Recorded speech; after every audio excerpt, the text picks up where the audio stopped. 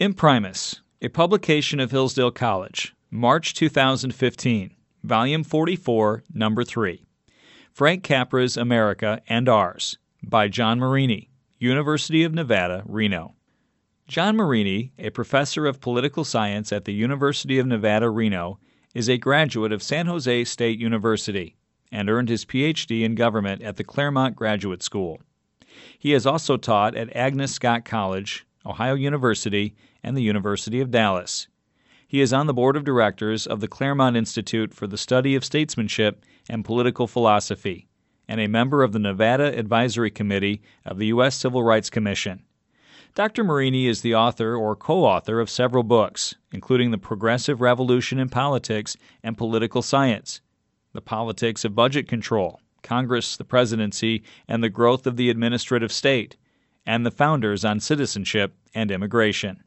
The following is adapted from a speech delivered at Hillsdale College on March 3, 2015, during a conference on the films of Frank Capra, sponsored by the college's Center for Constructive Alternatives.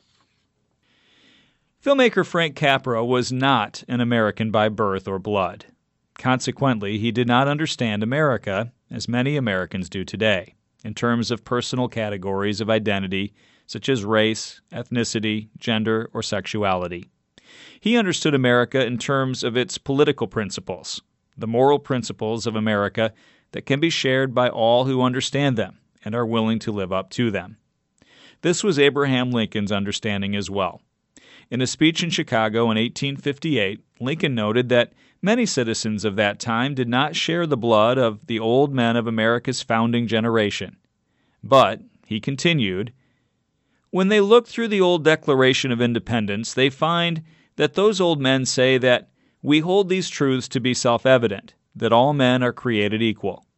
And then they feel that that moral sentiment taught in that day evidences their relation to those men, that it is the father of all moral principles in them, and that they have a right to claim it as though they were blood of the blood and flesh of the men who wrote that declaration. And so they are. That is the electric cord in the Declaration that links the hearts of patriotic and liberty-loving men together. That will link those patriotic hearts as long as the love of freedom exists in the minds of men throughout the world. Frank Capra was born in Sicily in 1897 and came to America in 1903. Yet, by the 1930s, his movies like Mr. Deeds Goes to Town, Mr. Smith Goes to Washington, and Meet John Doe, were said to embody the best in America. Capra's films were nominated for 35 Academy Awards and won 8, including 2 for Best Picture and 3 for Best Director. But Capra's star faded after the Second World War, and by the end of the revolutionary decade of the 1960s, the actor and director John Cassavetes would say, "Maybe there never was an America in the 30s. Maybe it was all Frank Capra." By that time, Capra's films were widely viewed as feel-good fantasies about a country that never was. But is that view correct? Capra, like Lincoln, believed that our inherited political edifice of liberty and equal rights is a fundamental good. He believed that if our treasure is in the ideas of our fathers, it is the duty of each generation to make those ideas live through the proper kind of education, including through literature and art, including his own art of filmmaking. Accordingly, he believed it is important to celebrate the deeds of those ordinary individuals who continue to exercise the virtues necessary to maintain those ideas. In celebrating these deeds in his movies, Capra rejected social or economic theories based on progressivism or historicism, theories in which the idea of natural right is replaced with struggles for power based on categories such as race and class. Such theories had taken root not only in Soviet Russia and Nazi Germany, but elsewhere in the West, especially in the universities. As political theorist Hannah Arendt observed during World War II, among ideologies, few have won enough prominence to survive the hard competitive struggle of persuasion, and only 2 have come out on top and essentially defeated all others. The ideology which interprets history as an economic struggle of classes, and the other that interprets history as a natural fight of races. The appeal of both to large masses was so strong that they were able to obtain state support and establish themselves as official national doctrines. But far beyond the boundaries in which race thinking and class thinking have developed into obligatory patterns of thought, free public opinion has adopted them to such an extent that not only intellectuals, but great masses of people will no longer accept any presentation of past or present facts that is not in agreement with these views. It is not surprising, then, that Capra's films came to be viewed by critics, especially after the 1960s, through the lens of those economic or social theories. Capra was often thought to be a populist, but Capra did not assume that a virtuous opinion existed in the people, or that the people simply needed mobilizing. He was aware that the modern public is created by modern mass media, whose techniques spawn mass society, posing a danger to individual freedom. Capra wrote that his films embodied the rebellious cry of the individual against being trampled into an ort by massiveness. Mass production, mass thought, mass education, mass politics, mass wealth, mass conformity. He did not believe in the use of mass power to improve society or to right historical wrongs. Reform, he thought, must take place through moral regeneration, thus through moral education. Consider Capra's 1939 film Mr. Smith Goes to Washington, in which an idealistic man goes to Congress, runs into rampant corruption, becomes despondent, is later inspired at the Lincoln Memorial, decides against hope to stand on principle, and prevails. Capra had doubts about making Mr. Smith. While in Washington preparing for the film, he attended a press conference in which President Roosevelt outlined the great problems facing the nation. Capra wondered whether it was a good time to make a dramatic comedy about Washington politics. In his troubled state, he visited the Lincoln Memorial, where he saw a boy reading Lincoln's words to an elderly man. He decided, he later wrote, that he must make the film, if only to hear a boy read Lincoln to his grandpa. He left the Lincoln Memorial that day, he recalled, with this growing conviction about our film. The more uncertain are the people of the world, the more they need a ringing statement of America's democratic ideals. The soul of our film would be anchored in Lincoln. Our Jefferson Smith, the film's lead character, played by Jimmy Stewart, would be a young Abe Lincoln, tailored to the rail-splitter's simplicity, compassion, ideals, humor. It is never untimely to yank the rope of freedom's bell. When watching Mr. Smith, it is important to notice where Capra locates the corruption. FDR customarily attacked economic royalists, or the private corruption of corporations and monopolies. For FDR, the solution to corruption was to be found through the government and through the unions, which would combat the economic forces of the private sphere. But in Mr. Smith, Capra located the corruption not in the private, but in the political sphere. It was the politicians who had usurped the institutions of government on behalf of their own interests and the special interests. When Smith goes to Washington, he reveres a senator from his state who had been a friend of his father. Smith's father, a newspaperman, had been killed while defending an independent prospector against a mining syndicate that was likely in cahoots with the Union. Capra, like Smith and his father, understood America in terms of a common good, a good established by the principles of equality and liberty as the foundation of individual rights. The setting of Mr. Smith is deliberately timeless. There is no mention of the Depression or of impending war. There's no indication of partisanship.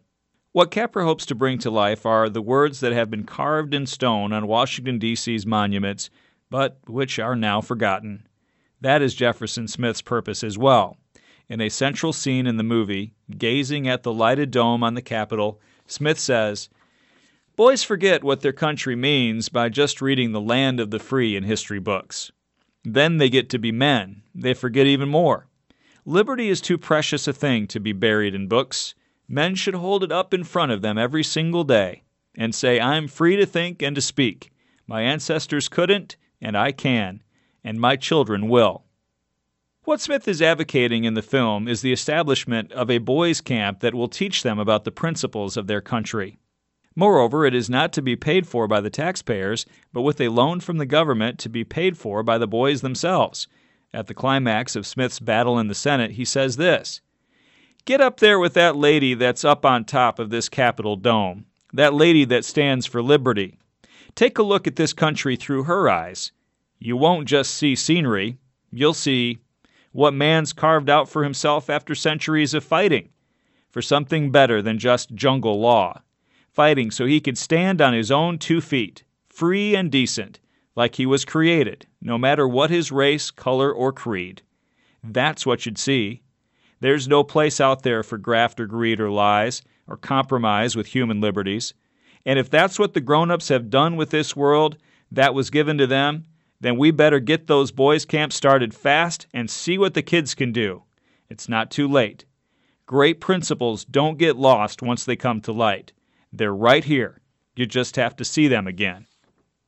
For Capra, like Lincoln, the problem is how to make people see the principles again. The politicians in Washington in 1939 did not like their portrayal in Mr. Smith. Many tried to keep the movie from being shown. Capra thought it to be a ringing defense of democracy, and the people agreed. It was a tremendous success, not only in America, but throughout the world. In 1942, a month before the Nazi occupation of France was to begin, the Vichy government asked the French people what films they wanted to see before American and British films were banned by the Germans. The great majority wanted to see Mr. Smith. One theater in Paris played the movie for 30 straight nights. By the time America entered World War II, Capra had become America's most popular director and was president of the Screen Directors Guild. Yet 4 days after Pearl Harbor, he left Hollywood to join the armed forces. He was sent to Washington and was given an office next to the Army Chief of Staff, General George Marshall. Marshall was worried that millions of men would be conscripted, many right off of the farm, having little idea of the reason for the war. He assigned Capra to make a series of documented, factual information films, the first in our history, that will explain to our boys in the Army why we are fighting and the principles for which we are fighting. Capra was nearly cowed by the assignment. He had never made a documentary, but after giving it some thought, he brilliantly dramatized the difference between the countries at war by using their own films and documentaries, in this way illustrating the character and danger of tyranny. After the war, with the danger gone, it became increasingly clear that American intellectuals, who had rejected the political principles of the American founding, had not understood the phenomenon of tyranny. For them, it was simply historical conditions that had established the distinction between right and wrong, or between friend and enemy during the war. For them, in fighting the Nazis, America had simply been fighting a social movement. Subsequently, they looked on those who still revered America's founding principles as representing a reactionary economic and social movement to be opposed here at home. For the same reason, Capra's wartime documentaries, known collectively as Why We Fight, came to be seen merely as propaganda. Capra never thought of his documentaries as propaganda. He saw them as recognizing the permanent human problems, those problems that reveal the distinction between right and wrong, good and evil, justice and injustice. The fundamental distinction in politics is between freedom and slavery, or democracy and tyranny. Winston Churchill said of Capra's wartime documentaries, "I've never seen or read any more powerful statement of our cause or our rightful case against the Nazi tyranny." In his view, they were not propaganda at all. Churchill insisted that they be shown to every British soldier and in every theater in England. At the end of the war in 1945, General Marshall awarded Capra the Distinguished Service Medal, and on Churchill's recommendation, Capra was awarded the Order of the British Empire Medal in 1962. Capra's last great movie, It's a Wonderful Life, was made in 1946.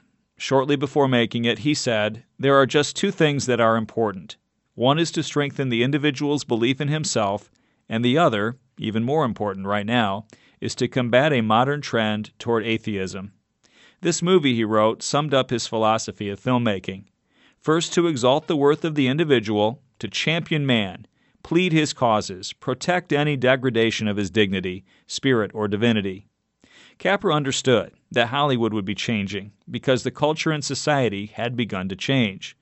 The historical and personal categories of class and race had become political, and self-expression and self-indulgence had replaced those civic virtues that require self-restraint.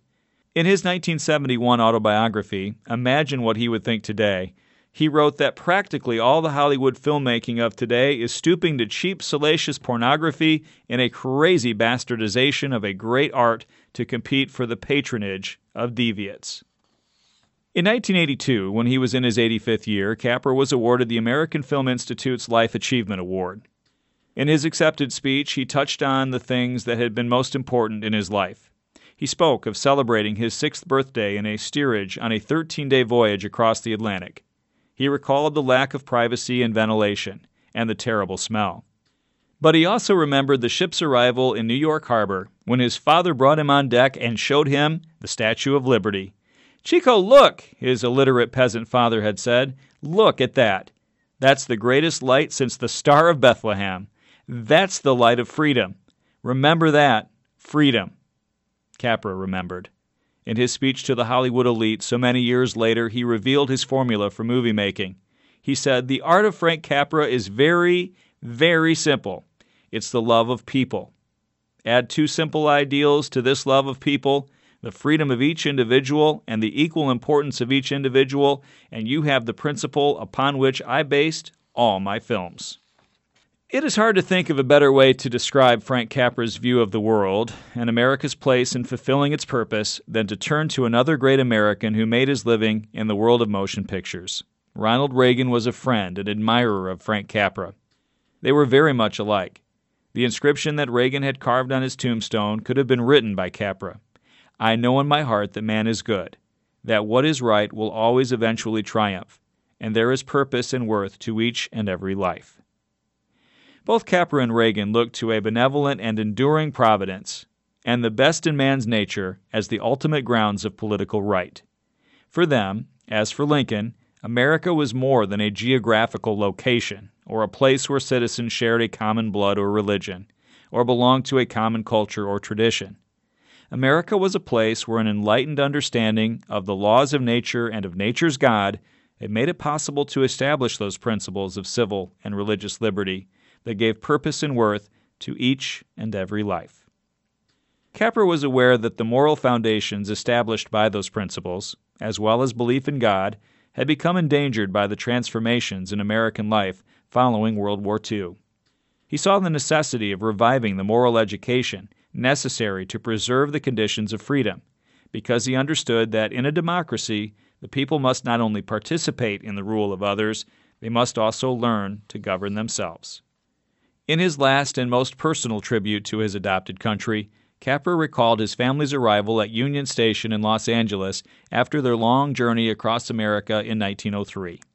When they got off the train, his mother and father got on their knees and kissed the ground. Capra's last words to his assembled audience were these: "For America, for just allowing me to live here, I kiss the ground." Capra did not believe that he had a right to be a citizen of America. Rather, he was grateful for the privilege of living in America.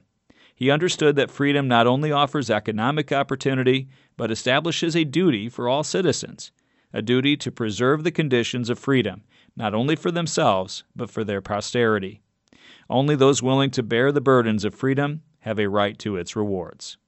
For Capra, the real America was to be understood in terms of its virtues, which are derived from its principles.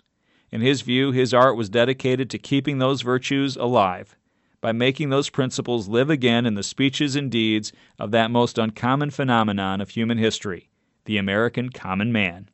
It was the simple, unsophisticated, small-town common American that Capra celebrated in his films. But for Capra, as for his friend John Ford, no one epitomized this phenomenon better than Abraham Lincoln. For American elites today, and for too many of the American people as well, the past has come to seem no longer meaningful to the present, and the celebration of the heroes of the past, like Lincoln, has come to seem naive. Looking ahead, I'm afraid the moral regeneration of America that Capra had hoped to bring about will require more than a Capra. It will require a Lincoln. Imprimis. Editor Douglas A. Jeffrey. Deputy Editors Matthew D. Bell and Timothy W. Caspar. Copy Editor Monica Vanderweide. Art Director Angela E. Lashaway. Marketing Director William Gray. Production Manager Lucinda Grimm. Circulation Manager Wanda Oxinger. Staff Assistants Robin Curtis, Kim Ellsworth, Kathy Smith, and Mary Jo Vonnewigan. Engineer Ted Matko. Narrated by Andrew Brown.